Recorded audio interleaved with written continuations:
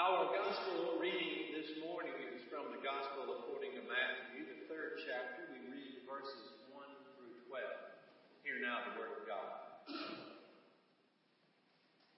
In those days, John the Baptist appeared in the wilderness of Judea, proclaiming, "Repent, for the kingdom of heaven has come near.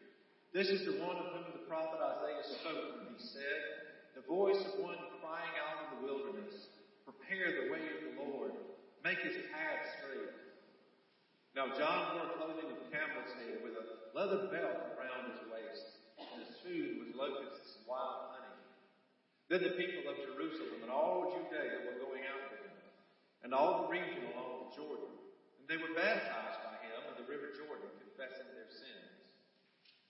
But when he saw many Pharisees and Sadducees coming for baptism, he said to them, "You brood of vipers, who warned you to flee from the wrath to come? Bear fruit worthy of repentance. Do not presume to say to yourself, we have Abraham as our ancestor. For I tell you, God is able from these stones to raise up children to Abraham. Even now the axe is lying at the root of the trees. Every tree, therefore, that does not bear good fruit is cut down and thrown into the fire. I baptize you with water for repentance. But one who is more powerful than I is coming after me. I am not worthy to carry his sandals. He will baptize you with the Holy Spirit and fire. His winnowing fork is in his hand, and he will clear his threshing floor, and will gather his wheat into the ground. But the chaff he will burn with unquenchable fire." This is the word of the Lord. Thanks be to God. This morning, the Gospel of Matthew introduces us to John the Baptist. And I want us to take just a moment this morning and think about John the Baptist and who he was and the ministry he carried out. And in order to talk about John the Baptist, we first need to talk about his parents for just a minute. Elizabeth, his mother, and Zachariah, his father. Elizabeth and the Virgin Mary, the mother of Jesus, were relatives. Know that Jesus and John the Baptist were related.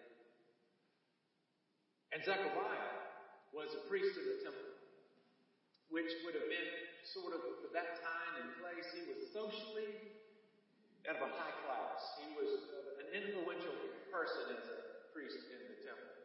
Whether or not he had material wealth, we don't know, but we would have known him to be a person of importance and influence. We know he was a man that it seems elsewhere in Scripture we're told he was respected by those who knew him. Well, Elizabeth and Zachariah have married many years and were unable to have a child. Now, as wrong-headed as we know it to be, and as much as I disagree with it, in that time and place, the inability to conceive a child would have been seen as maybe there's something wrong with you. Maybe you have some sin in your life that you're being punished for, that this is a consequence of, or maybe your ancestors even had done something, and you're, in this generation, continuing to pay the price. I say that to say that as much as Elizabeth and Zachariah would have wanted a child, there would be this sort of other things that, while they may have been respected by their neighbors, there was always this thing that was just sort of there. We don't know how they came to terms with it or if they came to terms with it. But the years passed and it became medically impossible for Elizabeth to conceive a child. And still, Zechariah had a vision. He said, it's not too late. You're going to have a son and you're going to name him John. And that's what happened. Elizabeth had a baby. And they named him John. Imagine the joy they experienced. Here we have yet again in the Scripture the story of an impossible birth. Think of Elizabeth, who was too old to have children. Jesus, born of a virgin. We have in the Old Testament multiple stories of difficult times of when children are not able to be born yet. God works a miracle to make it happen. This is another one of those letting us know that God's up to something here. John the Baptist has a special role and mission to play in the world. We don't have many details of what happens in John's life. We just know that at some point he becomes an adult. But I can imagine he grew up with advantages because of his father's social position. He grew up with all the things we want to spoil our children with, and then one day he just walked out the front door and he went off into the wilderness. And we're given some stories about what he did in the wilderness. We're told that he lived off the land, that he wore rough clothing made of camel's hair, that he ate locusts and wild honey. I think I could probably get by eating wild honey, but I don't know that I'd love to eat locusts. And in the wilderness, he began a preaching and teaching ministry. He called people to change their lives. He called people, as part of this reorienting their lives toward God, to go experience baptism.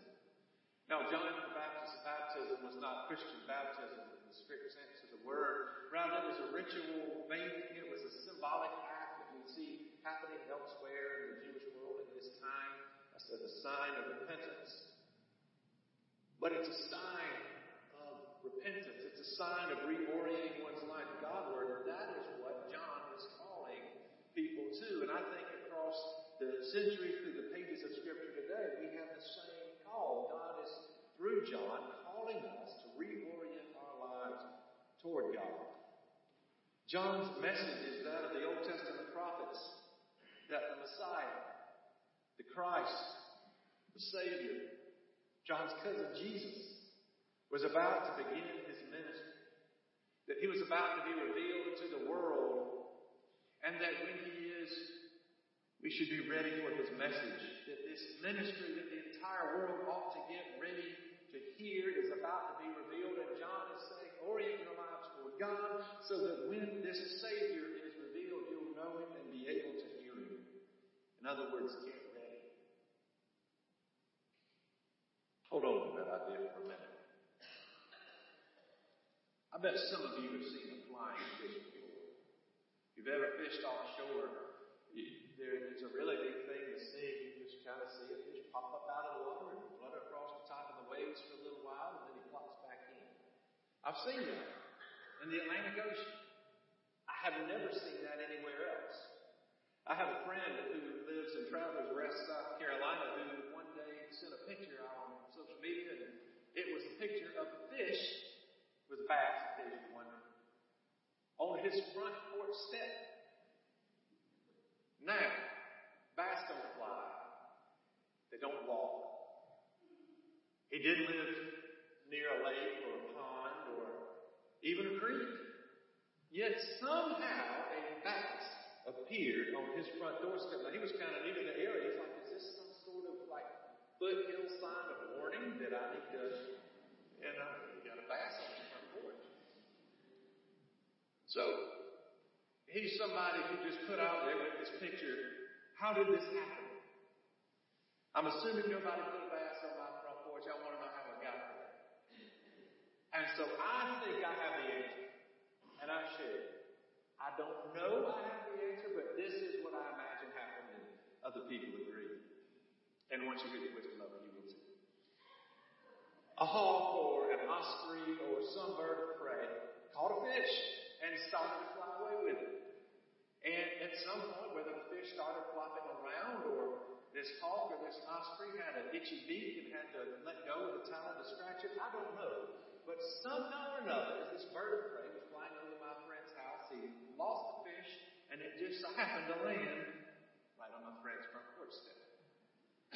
And there it sat for him to discover the next morning. I think that's what happened. But he found this fish on his front porch, and he's like, I don't know what to do with this. By the way, he threw it away. But still, that's what he did with it. But this thing had come into his life, this thing that didn't seem to make sense. And he had to figure out what to do with it. He had to figure out how to respond. It's a humorous way of talking about things dropping into our life. But Jesus, as John the Baptist tells us, is about to be here. And we need to get ready. And the gospel presents us with the immediacy of Jesus who is here. What are we going to do about it? How are we going to respond? Do we just look and say, well, that's interesting, and keep about our merry way, or do we change? Do we think we have to figure out how we're going to respond John the Baptist figuratively drops Jesus at our feet and says, do something. Do something about this. Do something, having been confronted with the Savior of the world.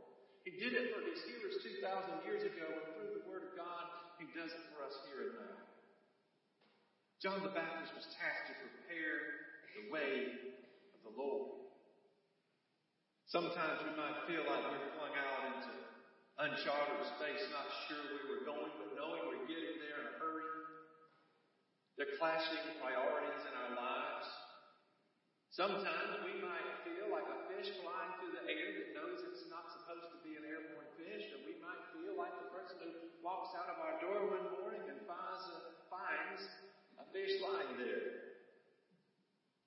Life throws us curveballs.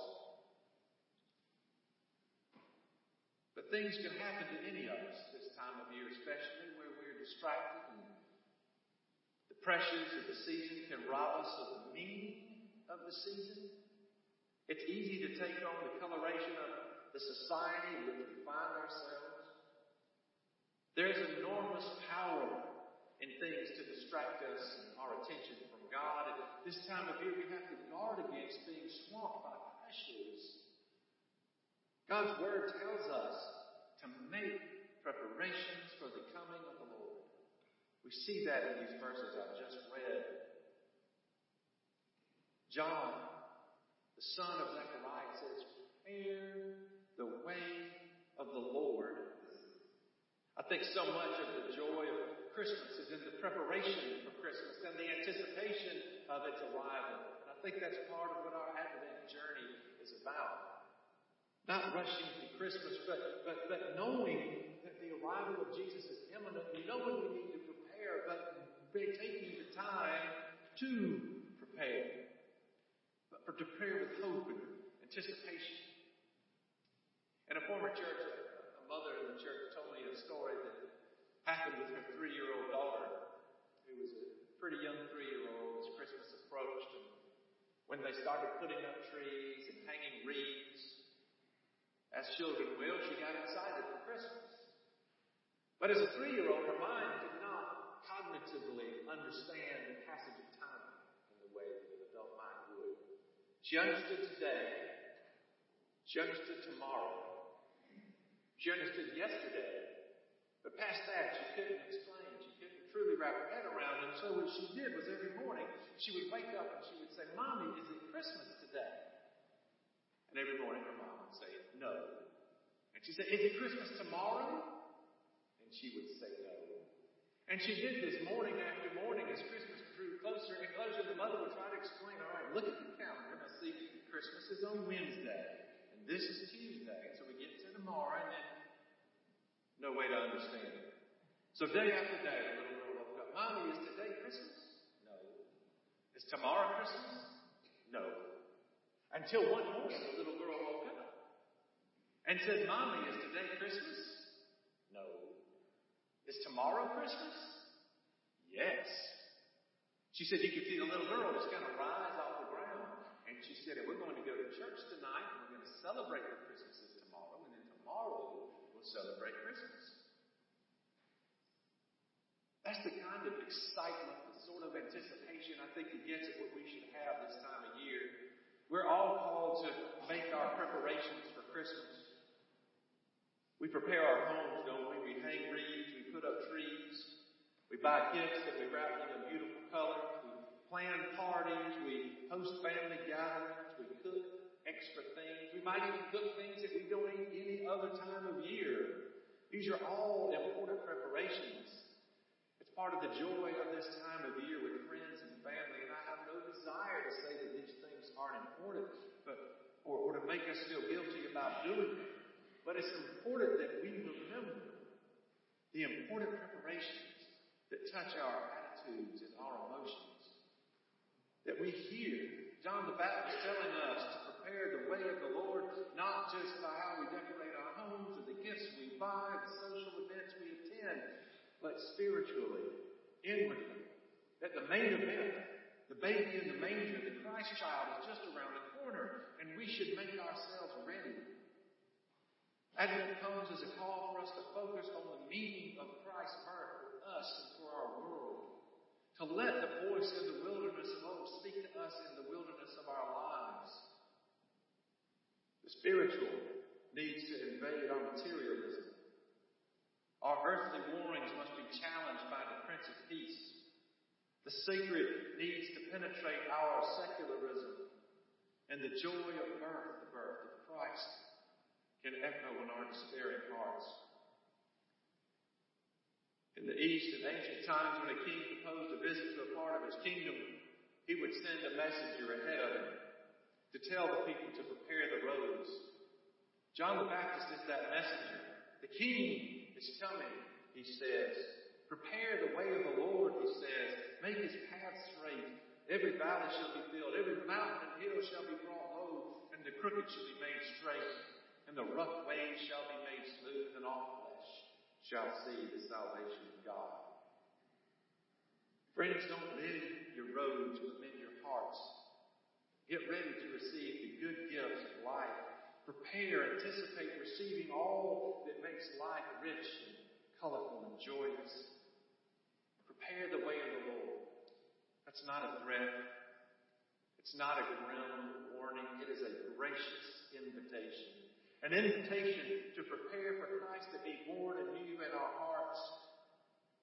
And so let us, this time of year, invite one another to receive Christ anew. Let us invite our own selves to receive Christ anew. Let us hear those words to prepare the way of the Lord, to live our life in His love. John the Baptist speaks to us. Jesus advancing. Prepare the way of the Lord. Prepare anew this celebration of Jesus' presence with you, here and now, as well as the presence to come. Let us prepare. Will you pray with me? Almighty God, as we prepare anew for the joyous celebration of Christ's presence with us, of your breaking into the world in Jesus, Lord, we pray that you open us to receive you anew, that we prepare our hearts and our lives during the season of Advent for the gift of your Son. Lord, we pray this all in the name of Christ our Lord. Amen.